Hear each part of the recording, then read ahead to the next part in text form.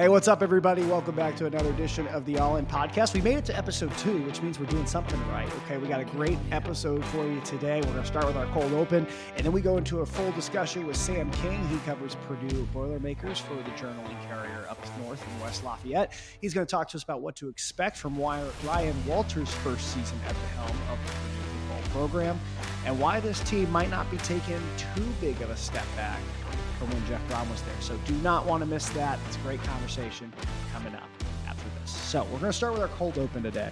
And today we're going to be talking about realignment. Okay, now I saw a post on X the other day. We're just going to get used to calling it X, okay? I know it's Twitter, but you know what I mean. Saying this is the last season of regular college football. This is the last season of college football as we know it. I thought that was weird because it's not. Yes, college football is changing, but it's not the end. It's not going to change how we watch it. It's not going to change how much we watch it. It's not going to change how much we love it. It's going to change the teams that are playing every single year. But outside of that, that's about it. And I think this kind of topic around realignment, a lot of people are sitting back and saying, we don't like this. We don't like this change. It's not that you don't like realignment. You don't like change. Because football is what you know, and the teams that you've grown up watching is what you know, especially if you're on the West Coast and Pac-12. Imagine if Big Ten came out and said IU and Illinois aren't going to play every year. Are you heartbroken? No, but you're kind of sitting back and saying, well, it's different, so I don't like it. That's why we're uncomfortable with the realignment. That's why we're talking about it as much as we are. It's because people are uncomfortable about it. But I want to try to change your perspective here. I want to try to show you how I've been thinking about it because I think there is a similar here. And I don't know if you guys know this about me. I love analogies, okay? I'm going to use analogies a lot in this podcast. I use analogies all the time in day-to-day conversation. I think I don't know why. I love them. Last week, Subway, $5 foot-long, terrible commercials with all these pro athletes. Subway has been a family-owned business for 60 years until last week. They sold to a private equity firm called Roark Capital for $9.6 billion. I'm pulling the Kelley School Business Marketing minor skills out for you here, okay? So bear with me. Subway, 60 years, was family owned, selling to a private equity firm, which is totally different. And for those of you who know business, it's kind of like, oh my gosh, family owned business lasting that long anyway, becoming that successful, being a family owned business, and now selling to the guys on Wall Street. What's that about? Roark, let me tell you a little bit about them. This capital private equity firm, worth $37 billion. Do you know what they own? They own mainly fast food franchises, those including Arby's, Auntie Anne's, Buffalo Wild Wings, Sonic, other fast food chains that were, yes, at one time previously family owned, but have been since acquired by this private equity firm and since have just blown up. Their franchise locations have popped up everywhere. They've adjusted business plans, business strategies, marketing campaigns. This private equity firm is seen as the industry leader in being able to develop franchises and get them from family owned to nationally owned and being able to basically manage them better than they are being managed. And Subway's numbers are declining. A lot of people said $9.6 billion for Subway was too much, considering that Subway has gone downhill significantly in the past 5 years. They've cut the $5 footlong because they couldn't keep up with prices. They aren't doing as well as like a Jimmy John's, because let's be honest, Jimmy John's is more fresh than Subway. Subway's product was not doing well, but this company bought it for that much. Why? Because they're going to transform it into something different, something that we are going to be seeing being changed. They're going to change Subway's strategy, Subway's look, Subway's curb appeal, Subway's franchising opportunities, Subway's franchisee locations. They might change the way Subway looks to adapt to a 21st century model compared to when it was built 60 years ago. The point being, things change.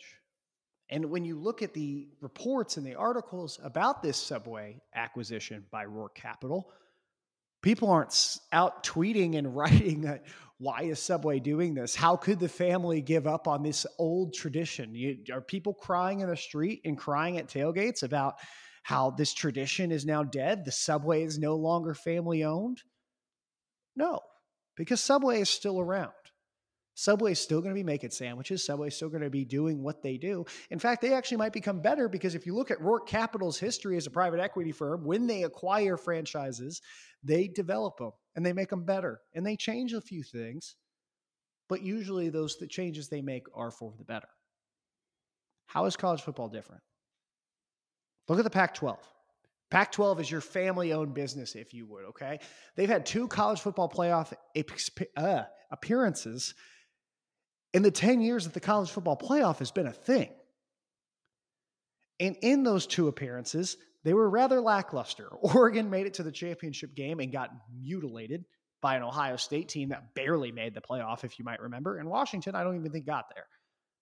So you have a Washington team and an Oregon team. You've never got USC there, which was your big moneymaker. Utah has had success as a program, but has never been able to cross that border. Don't get me started on Arizona State. Pac-12 was not doing well financially when it comes to football because the Pac-12 was not doing well when it came to football. And so now you kind of sit back and you look at the Big Ten and you look at Big Ten acquiring Washington, Oregon, USC, UCLA. Is Washington or Oregon more successful than Utah has been in the past 2-3 years? I don't think so when you look at the average amount of wins per year. But what do Washington, Oregon, USC, and UCLA all do? They bring in money. 2 of those teams are in the LA area. 2 of them are on the Northwest coast. So the Big Ten now has spread its TV market and viewership ratings from quite literally coast to coast, adding new revenue, adding new advertisement partners.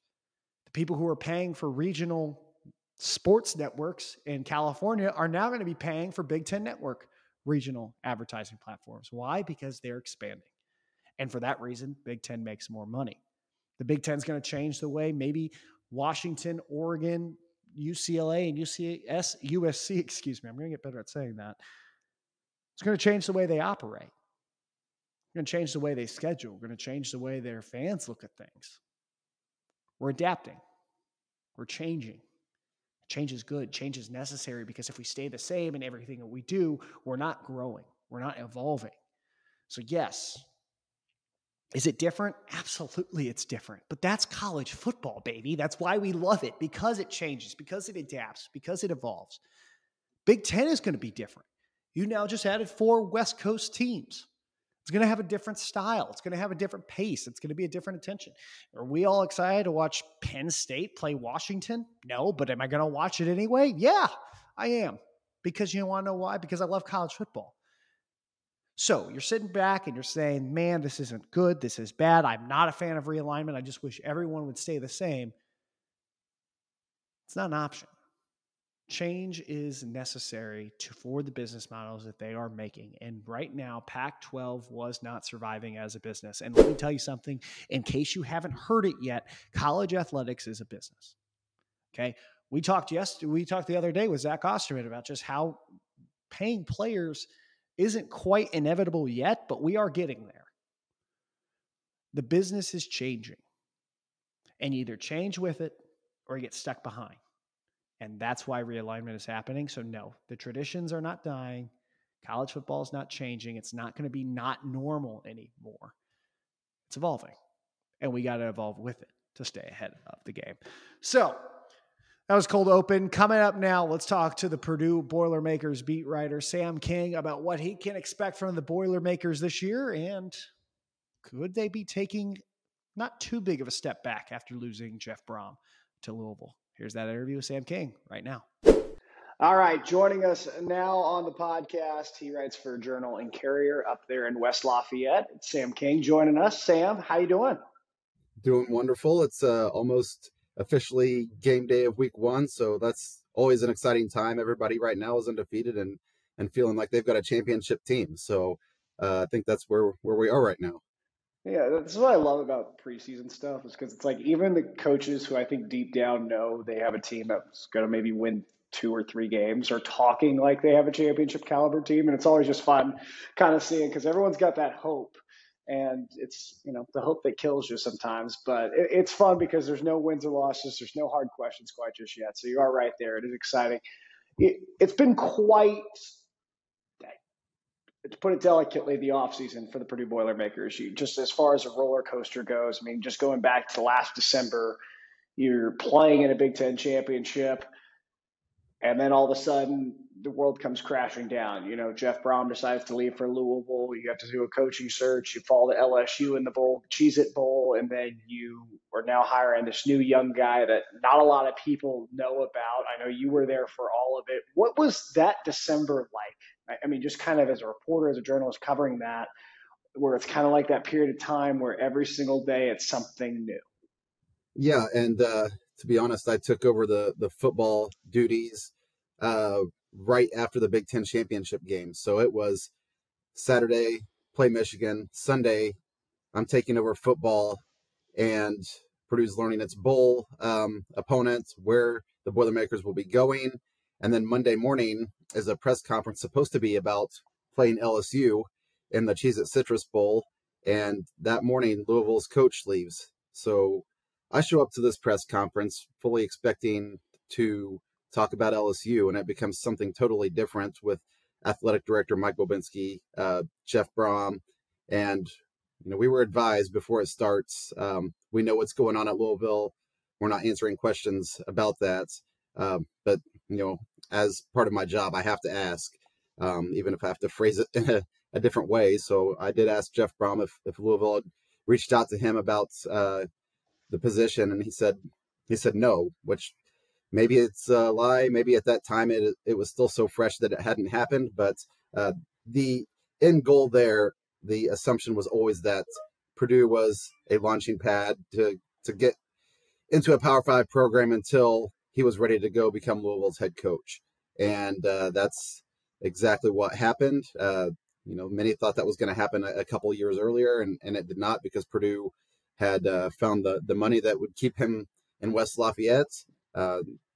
Probably was the best thing for him, because he now goes to a Louisville program that I think is maybe more ready to take off and win, but also did a lot of great things in those couple of years at Purdue. Got to the Big Ten championship game, which probably was a pipe dream when last season started for fans. If you would have said this team's going to win the West Division and go to the Big Ten championship game, a lot of fans would have signed up for it immediately. So you go from that to now there's an interim coach for the bowl game, and then there's a new head coach in the process of all of that getting hired. So you have somebody who basically is just there to coach one game, a new head coach who's in the building but doesn't want to intervene on what last season was, but hey, that's the guy in charge now. So who are you answering to? And then on top of that, you all of a sudden start getting a lot of transfers in. Then you get guys departing to go somewhere else. The coaching staff that was taking over was meeting with players and saying, hey, we don't really feel like we have a spot for you. Maybe it's in your best interest to jump in that transfer portal and see what's out there for you, things like that. So it was a very busy off season, and you come into the spring last year with an entirely new coaching staff and with a roster that in a lot of ways didn't look like the roster of the team of a year ago.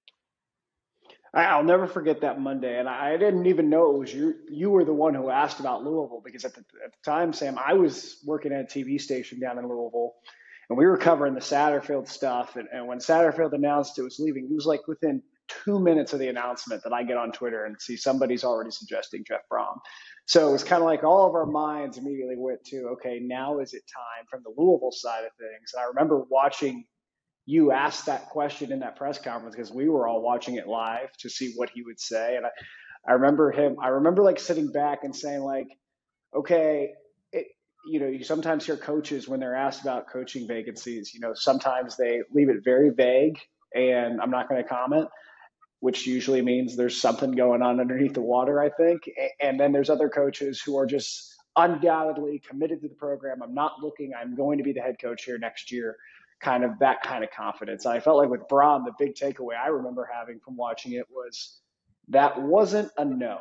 It wasn't a for sure, undoubtedly like no. And he's like always kind of flirted. I remember like a year prior to this happening, he was speaking at an event in Louisville for some football conference, and he said he wouldn't say no then either. So it was just kind of like always an idea, I think, in the back of his head, I should say, about maybe getting back there someday. And, you like to see a coach go home, but I think especially when I think it's difficult for a lot of Purdue fans when you finally get to that level. You finally win that Big Ten West division.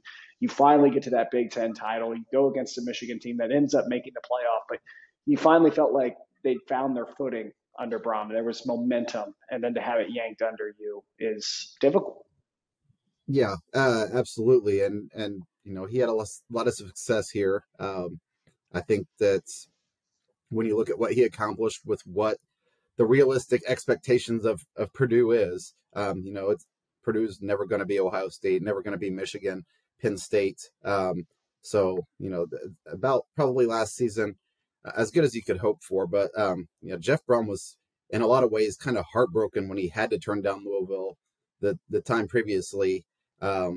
And it was just, I think, probably at that time a business decision. And also he felt like there was unfinished business at Purdue. Like he went there to accomplish what this team did last year. And then, after getting to that Big Ten championship game and, getting to a January 2nd bowl game, I think he felt like, okay, that's probably the ceiling for what you can do here, or at least I can leave here feeling satisfied. Like I did help elevate this program. So whoever succeeds me can kind of take it and hopefully keep the ground running. And I don't know this. I haven't talked to Jeff Brom since he left, to be honest, but I wholeheartedly believe that he'll probably be watching Purdue's results this year because there's still some of his guys playing for this team and be rooting for those guys to win a lot of football games.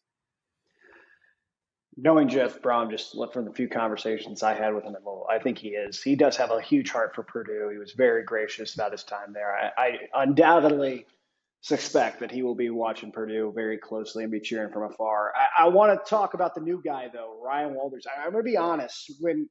I think I had the same reaction a lot of people had when they heard the hire being made. We were all kind of like, wait, who is that? And I think a lot of Purdue fans were kind of feeling the same way, like, who is this guy? Find out he's the DC from Illinois. Illinois made a huge jump defensively, especially the Big Ten Conference just a year ago. In his 2 years that he was there, fourth youngest coach in FBS. And now when I talk to Purdue fans, the big thing I'm getting is they've kind of had a perspective shift in the sense that they love the young energy. They love the passion he's bringing. It seems like the players really bond with him. To like where a lot of the Purdue fans I've been chatting with are actually really excited for this game. Yeah, I'm sorry here. I'm getting a bunch of work chats, so I'm going to mute this real quick. You're good. You're absolutely right. And when this happens, one of my jobs is you need to compile a list of candidates and get that posted online. And for whatever reason, I threw Ryan Walters on there at the end and was like, here's a guy that went to Illinois. The defense was ranked second, I think, nationally last year.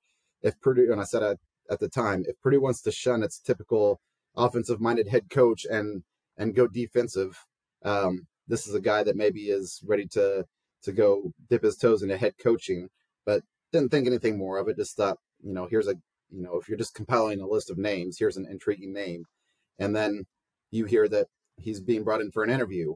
Then you hear that it sounds like this is going to be the head coach. And the instant reaction, you're right, is Purdue fans either were like, we don't know who this is, or this isn't, we want to see an offense that's going to air the ball out, cradle of quarterbacks, scoring a lot of points. That's what we're about. We're not about going out and winning 17-14 games, which is kind of what Illinois was doing at times last year. And so I don't think it was met with like, oh, this is the guy that's going to come and, be the savior of the program or elevate it from what Jeff Brom had done in his tenure. Just wasn't met with great reaction from a lot of people. But he's, as you mentioned, I think he's 37 years old now. He was 36 when he was hired. He's young. He's energetic. He appeals, I think, to 18 to 22-year-olds probably better than Jeff Brom did.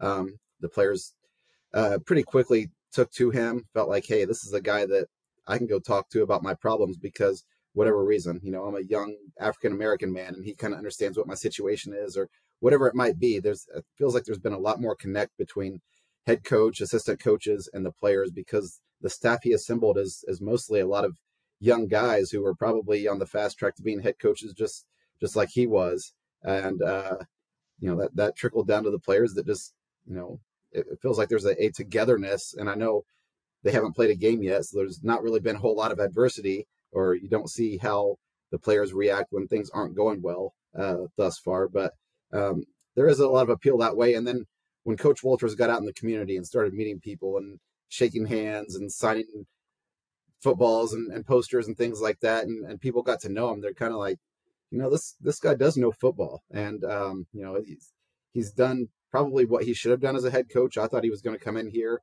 and run the defense and think more on that side of the ball, but he's hired coordinators and assistant coaches and put them in place and said, I'm a head coach, I oversee everything, but I've got to let Kevin Kane run that defense. Even if I want to have some input, I'll make some suggestions, but it's his defense. Graham Harrell is running the offense, and if I see something, I might say something, but he has the right mindset. I'm going to oversee this whole thing and let my coaches coach. And that's, a great approach, because I think a lot of first-time head coaches, especially people who get hired pretty young, kind of want to do it all and think they can do it all. And he's got a lot of trust in the people that he hired, which you certainly hope he does.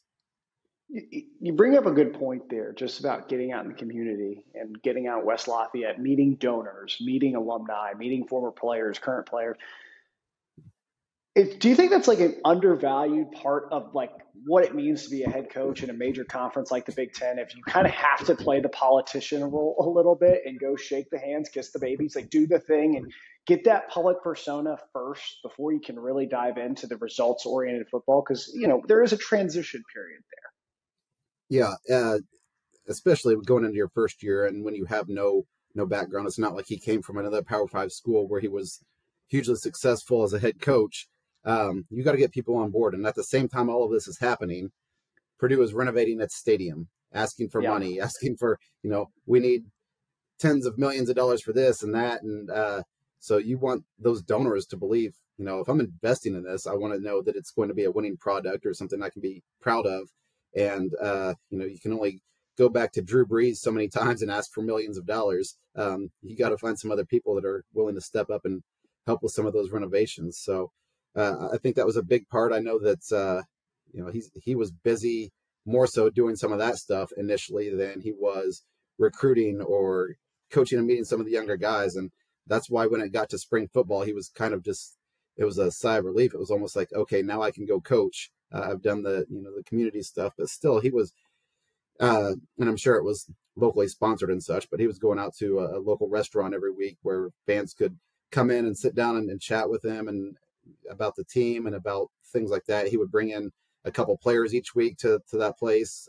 So, you get a line of fans, which is good for the business in the building, hopefully buying some food while they're there, but they're getting to interact with the players and the coach and just kind of get that sense or the belief that like, okay, this guy's all right. We're on board with this guy. And, you kind of have to be now because whether you like it or not, he's the head coach. But I think he has definitely swayed a lot of those people initially who thought this isn't a good hire to thinking, this is a young, energetic dude that's going to come in here and put a different perspective on Purdue football that might be a good thing, might be a great change for this program. And you don't see a lot of coaches doing that anymore, too. I mean, you don't see coaches getting out in the community, like willing to sit down and talk to the craziness that is Big Ten football. You just don't see that. So it's pretty awesome. Like a guy who's young, hungry, 37 now, getting out and spending that time with the community. And I'm sure that results in buy-in, like you said. Talk to me about his on-football stuff. I know preseason and all that kind of happens over the next coming months in the spring, but now that we're really gearing up for week one, what kind of identity do you see this team having under this new head coach? Well, it's I guess it's to be determined, but defensively, really everything that they're doing has been kind of kept secret. And maybe that's the one advantage Purdue has going into a week one game is there's no film on this group of guys playing together and what they're doing. You can go see what Graham Harrell did with West Virginia last year. You can go see what Illinois did defensively last year, but the personnel is different. And probably some of the ways and with that personnel that Purdue will do things will differ from what those programs did. But I think it's going to be at least offensively a team that once Graham Harrell was hired as the offensive coordinator and those people that were like, Purdue is an air it out team, score lots of points on offense type. I think a lot of people breathe a sigh of relief. Like, okay, this is in line with who we are. This is a guy that's going to come in here. He's going to install the air raid offense. We're still going to throw the ball all over the field, get a lot of weapons, the football in space. And so that was kind of like, maybe the first initial turning point of like, we're not a defensive identity football team first. We're, offense is who we are. And Graham Harrell brought that. So it's like, okay, that part's taken care of. Now the defense is going to be kind of a lot different looking. I think the way it was run at Illinois was you had 3 guys down on the line, and it was kind of designed to look like something it wasn't. So the quarterback couldn't watch film, go out there and look at what he's facing across the line of scrimmage and say, okay, I know what these guys are doing, because it all becomes kind of chaos in some way once the ball is snapped. So I think there's a chance to really have different identities offensively and defensively. But as a whole, and I know they still haven't played a game yet, it's impressive how collective this team feels like. The guys are all talking about other guys when you interview them after practice. So-and-so, he made an amazing catch today. This guy, that guy. I'm competing with this guy for a job, but, he's my best friend. And if I beat him, he's going to be happy for me. If he beats me out for the spot, vice versa. So I think that's maybe right now what the identity is just how connected this team is, considering that a lot of them have been brought in here as transfers or are playing new positions, or were guys that were backups last year getting their first opportunity to really showcase what they can do. They haven't played a lot of football together, but at the same time, you go through all of spring, you go through all of fall, you feel like you've played a lot of football together by that point when you get to the first game. Do you think it will be difficult for somebody in Walter's position, coming off of a coach that literally just made the Big Ten title game before bolting for his hometown? Do you think it's difficult to escape that shadow of Jeff Brom and kind of create something new? Will that be a tough adjustment, or is that something that he's just not even focused on? Yeah, they are night and day difference as far as people and probably coaching philosophies. But when Joe Tiller retired and you go to Danny Hope, and then after that, Daryl Hazelwood, whoever it might have been, it was always that, Joe Tiller had so much success that for years Purdue fans have been wanting. And that, once you get that becomes, okay, now this is the expectation. We went to a Rose Bowl. We go to bowl games every year. That was the Purdue fan base mindset. So when that's not happening, it was like, why can't you do what Joe Tiller did? He proved that you can win with this program and be successful and win a Big Ten championship and things of that sort. So, every 4 or 5 years, it seemed like Purdue would shock Ohio State. But other than that, wasn't a whole lot of high points at times. And then there was the years that Daryl Hazel was coached, that you'd go to the stadium on Saturday and it'd be half full or even less than half full. And you just kind of felt like, man, how did this program fall so far so fast? And, Jeff Brom did reinvigorate that to where the stadium was packed again. And fans are saying, yeah, we're back where we were. We're competing for a Big Ten championship. We're going to bowl games. So I think if you don't come in and kind of at least win, a few games early, maybe get to a bowl in year one, fans might be quick to be like, this isn't what we expected here. And I truly believe that even though the coaches that came in here said you don't have to rebuild this program, it was in the Big Ten championship game last year. The first thing you did was go out and get a new quarterback from Texas. So that says, we need to bring our own people in here and kind of redefine this program. So there will be people who, there's always going to be people regardless who are naysayers every time you lose a game. Like, that shouldn't have happened. But people also forget that Purdue blew a game at Syracuse last year that it probably should have won. Purdue looked, mostly poor against Florida Atlantic. And I know that Aiden O'Connell didn't play quarterback that game, but still, it was a game early in the season that you sneak out a win, and fans were kind of like, I don't know if this team has it. And it's a long season, and the people who were patient saw the payoff in the end. But I think that there's probably some need to start out well this year, especially Purdue plays 4 of its first 5 games at home. You've got to win like 3 of those games to kind of put yourself in a situation where you're competing for bowl eligibility, probably when you get towards the later stages of the season. you just touched on the new quarterback there, Hudson Card. He was one of the top transfers in the portal after all the quarterback dynamic and drama that's going on in Texas. So he comes into the program. He tags up with a new OC in Graham Harrell. What is this offensive identity? We know it's not going to look like Jeff Brom. It's going to look a little different, but still, you think there might be some firepower there. Yeah. Well, first of all, I think at running back, the team is stacked. Devin Mockabee was a blessing in disguise last year, a guy that was a freshman walk-on that had probably entered the season thinking, I'm never going to get an opportunity to play this season or ever maybe. And he gets a chance against Indiana State just because it's a blowout and he looks pretty good. And then somebody gets hurt and then somebody else gets hurt and it's like, okay, let's see what you can do. And he almost rushes for 1,000 yards in basically 8 games. And immediately the first order of business when Ryan Walters was hired was he had a team meeting. He went in there and said, where's Devin? And Mockabee stands up and he says, you're on scholarship. So he wasted no time saying, that guy has to be a part of our plan moving forward. And then one of the other first things he did was, it's a great story, is he hires Graham Harrell, shows up at an airport with a Purdue shirt in hand, says, here, put this on.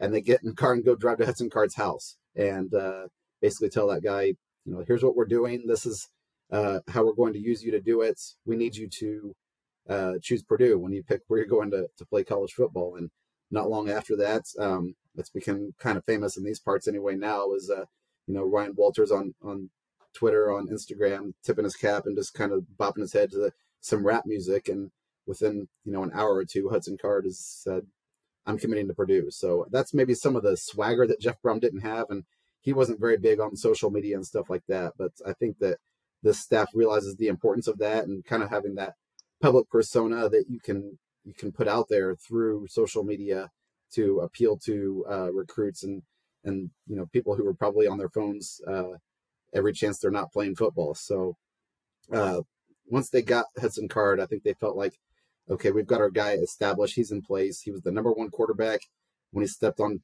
campus in January.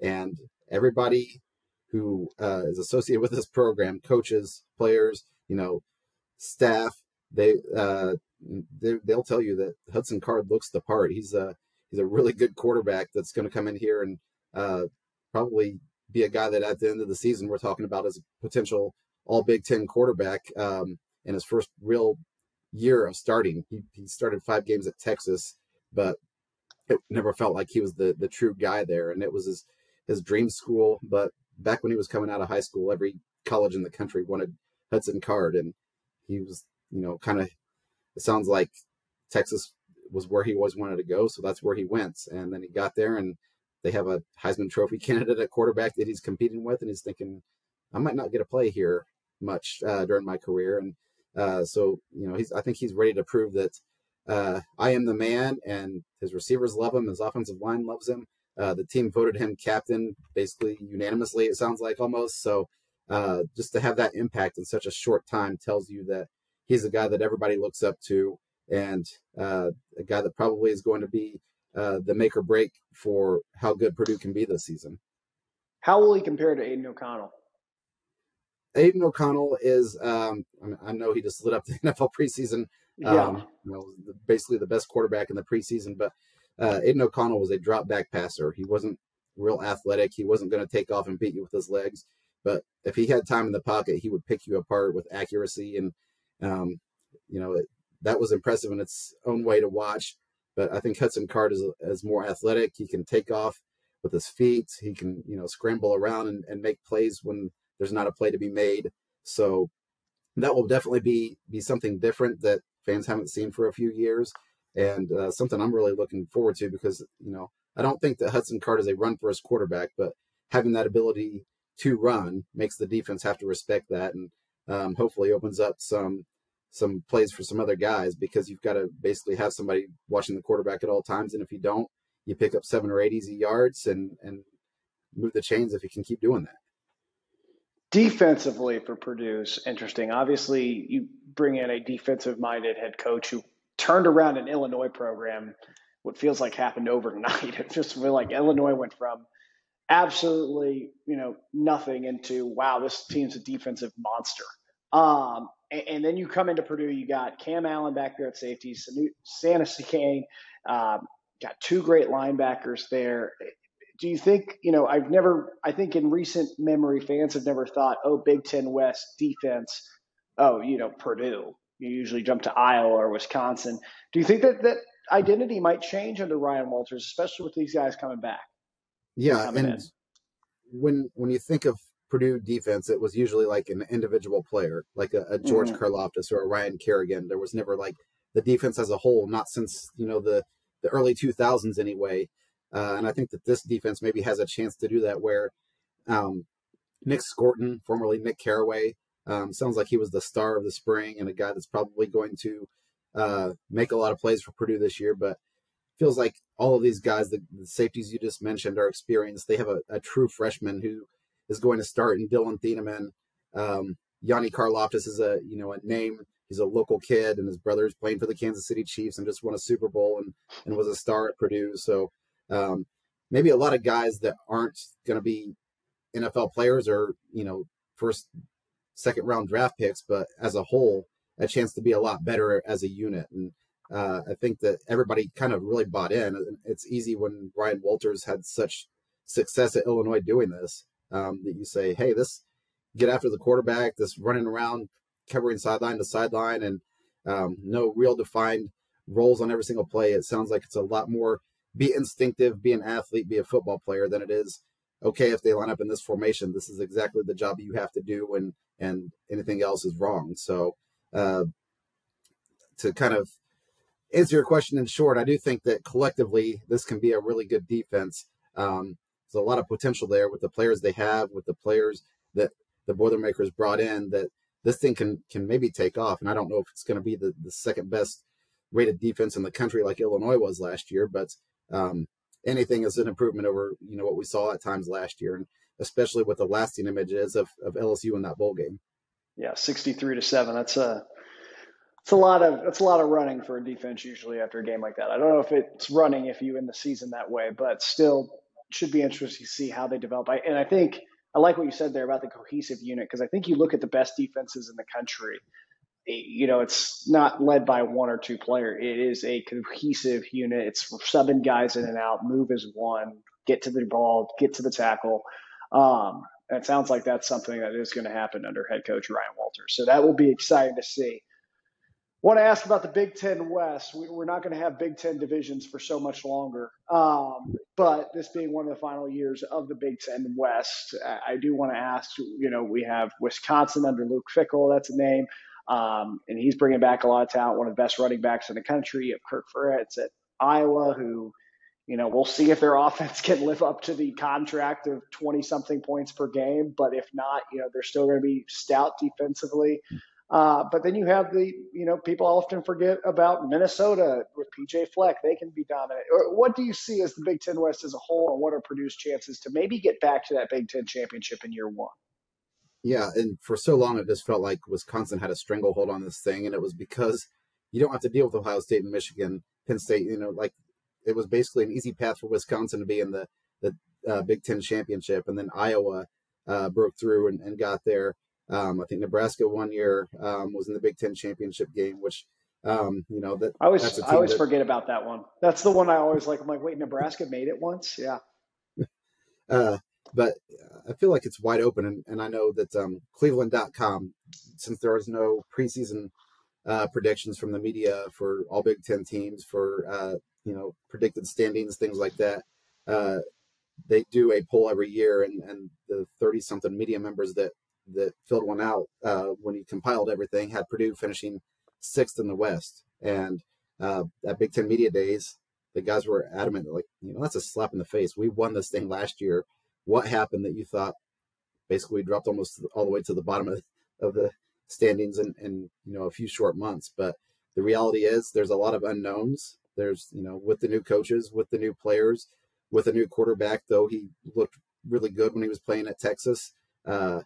He's still a new guy in the Big Ten, and I think that probably was based a lot more on question marks. So I would think that to be honest, I think that Wisconsin probably is the team that's favored to win that thing. But it's a whole jumbled mess probably. And Purdue has a chance with a home game early in the season on a Friday night against Wisconsin that has been kind of the arch nemesis for Purdue, the team that no matter what the makeup of the rosters is, Purdue can't seem to beat Wisconsin. If you win that game, you shake up everything and really put yourself in a position where it's like, okay, we can go do this whole thing again and get back to that Big Ten championship game. I'm not expecting that, but that's probably, if everything goes as well as it could, a possibility. Yeah, it should be interesting. I think the Big Ten West is what I love about the Big Ten West overall as the division is it just feels like every year you just don't know what's going to pop up. Like, is Nebraska going to be decent and be 500? Is Wisconsin going to be actually good under Luke Fickell, or is it going to take a step back? There's a lot of unknowns with this side of the conference every single year. Whereas on the East side, you kind of have the Ohio State, you have the Michigans, you have the Penn State. That's usually going to be the top three in some form of order. And then you have the Indiana, Rutgers, Maryland, and they'll figure it out amongst themselves. So it should be fun to see. I like what you're kind of saying about this is a team that, yes, has a lot of unknowns, but this is also a division in football that usually has a lot of unknowns, especially this year with 3 new head coaches coming in on this side alone. So I think there's a lot of questions there. When you look at the schedule, I don't like doing schedules game by game. I feel like that's pretty straightforward, and we can do that, and we can read through that. But one thing I do want to ask is just kind of from your perspective, what you've seen during preseason. I know you said they've been very reserved with what they're letting you watch, what they're letting you see. When you look at the schedule, when you look at the opponents, when you look at the week-by-week matchups, what do you think is the ceiling? If everything goes well for this Purdue Boilermaker team, this is what it will look like. And what's the realistic floor of, okay, if this does not go well, this is as bad as it could get? Well, there's obviously always the injury variables that play into that too, that these things change over the course of the season. And somebody's going to get hurt at some point. That's just the reality that is football. But I think that the ceiling is Purdue finds a way to capture some magic and get back to that Big Ten championship game, and then it's one game that you don't have to be better than the other team the whole season. You have to be better than them for the entirety of a game, and that seems a lot more possible than sitting here right now and saying Purdue could win the Big Ten championship. More probable is that Purdue is in the bowl hunt throughout the year. You get towards the end of the season, and it's can Purdue get that 6th win and get into a bowl game? And I think in a lot of ways that would be a success this season if Purdue gets to a bowl game, maybe wins a bowl game even, and has momentum going forward. And then this thing can really take off, because some of the recruits that Purdue is getting right now has people already excited for next year and the year after, but recruits aren't tied here until they're signed. So I think, you go out and you don't do well, and maybe that's the floor that you're talking about. You go out and you win 3 or 4 games this season, and those recruits are saying, I don't want to play for a team that's, not going to win, or, the system that I was told was going to be successful isn't, and then they decide to go somewhere else, or, whatever happens. But I think that's probably worst case scenario is Purdue ends up, only winning 3 or 4 games this season. And people, as we kind of talked about early on here, start to think, this coach doesn't have it, or this coach isn't living up to what we thought this team was going to be. So he's going to be here for 4 years, no matter what, I'm sure, because you got to give, I believe, a head coach 4 years to get his own guys, his own system in place. And those recruits need to know when they commit here that that's going to be my coach for the entirety of my college career, which, nobody stays 4 years anymore almost, but still, I think that, most likely a 6-7 win team. High point is probably playing in the Big Ten championship game again. And, worst case scenario, you're probably talking about a 3-win team.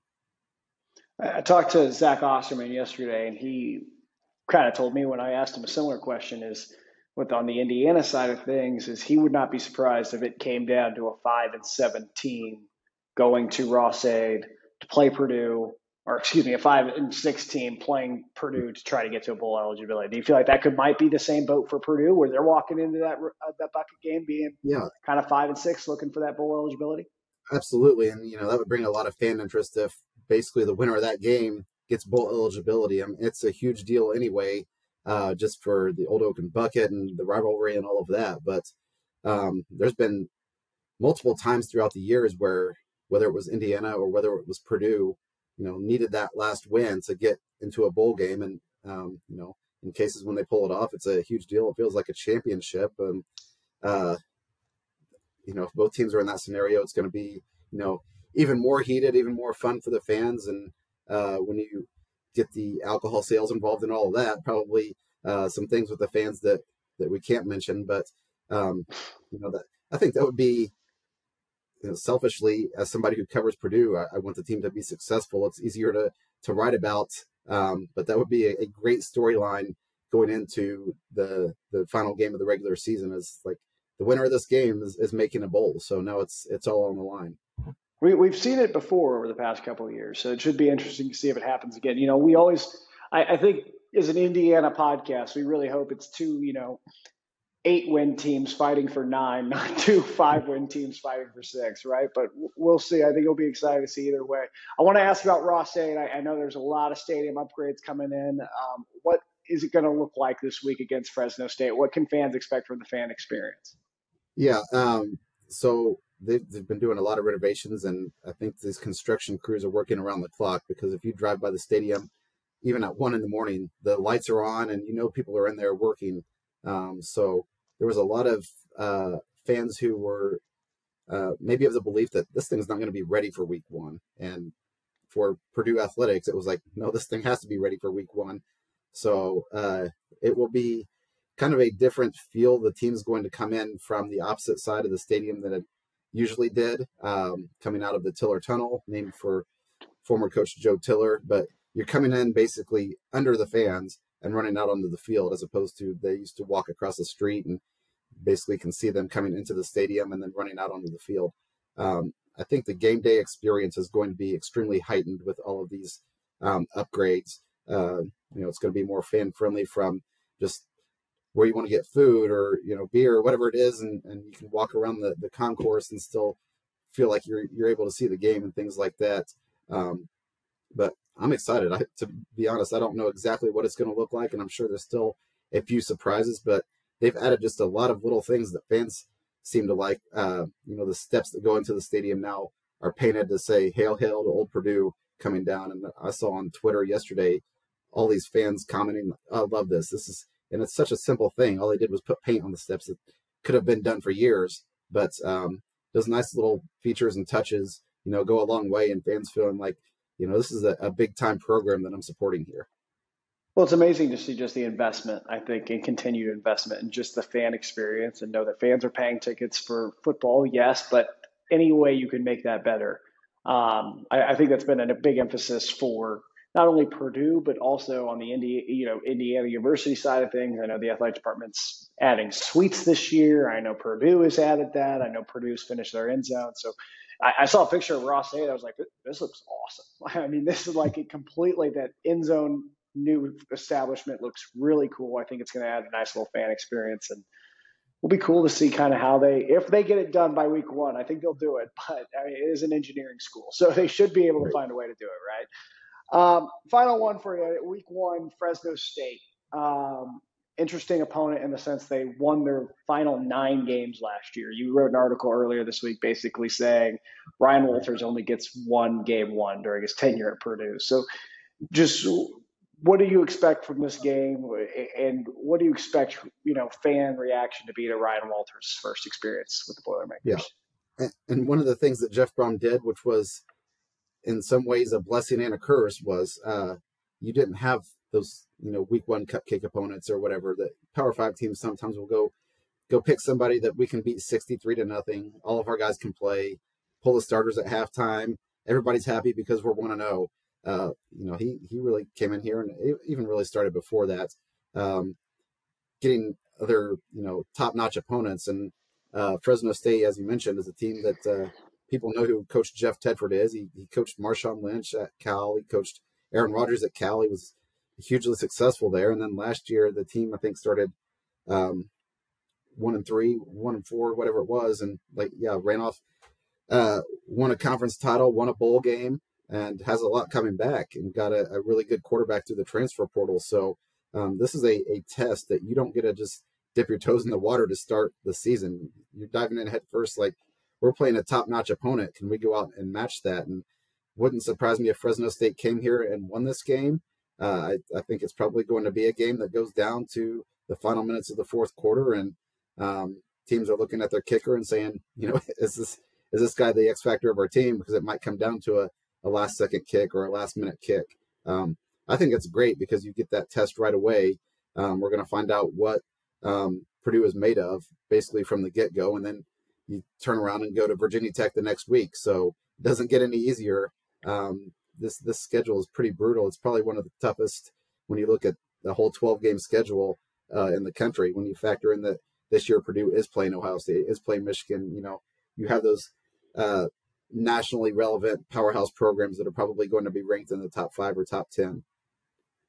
Yeah, it should be exciting to see. And then final thing for you, just for fans who are going up to West Lafayette this week, who might be listening to the pod, who's a couple players that they might not be familiar with that you think they might want to keep their eye on, might be a fan favorite this season? I mentioned Nick Scorton. He's a guy that, and maybe it was a homer biased pick, but we had to pick our Big Ten Defensive Player of the Years, and I picked him third, and it was the only vote he got in the thing. But just based on what everybody said in the spring about this guy is, man, he's legit. He's only a sophomore.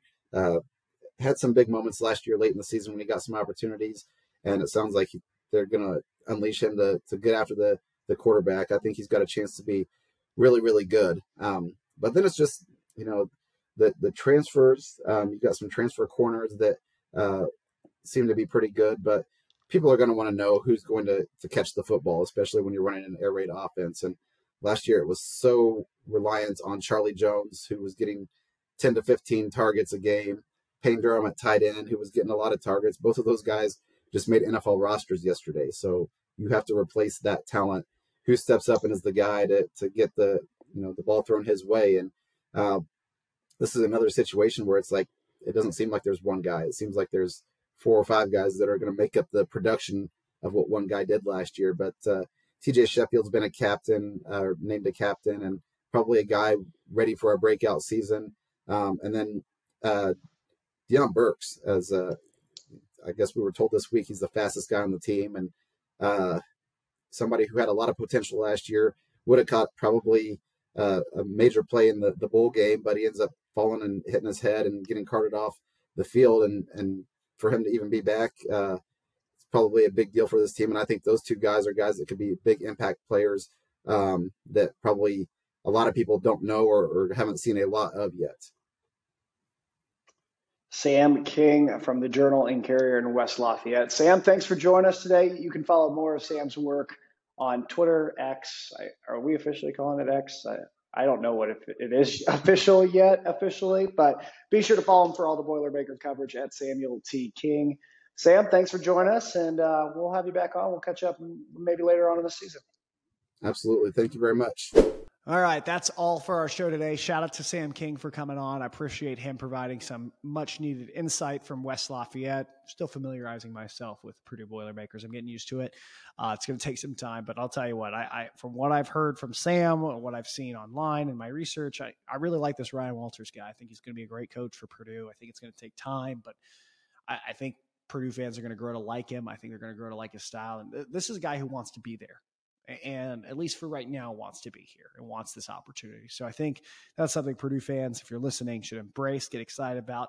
They have a big one against Fresno State. That's going to be a game to watch this weekend. I'm really excited to see just how good Fresno State has been and what Purdue is trying to do. I think it's going to be really, really fun to watch. So as usual, if you really enjoyed the pod, do us a favor, Purdue fans, because we're going to talk about Purdue a lot, as well as other teams from around the state of Indiana. Be sure to like the podcast, subscribe on our YouTube channel, and be sure to stay tuned to all our episodes. Rate us if you really enjoyed it. That really helps us out if you rate us on Spotify and share it with your friends as well. So this was the All In Podcast. I've been your host, Griffin Gonzalez. Thanks so much for joining us on today's show.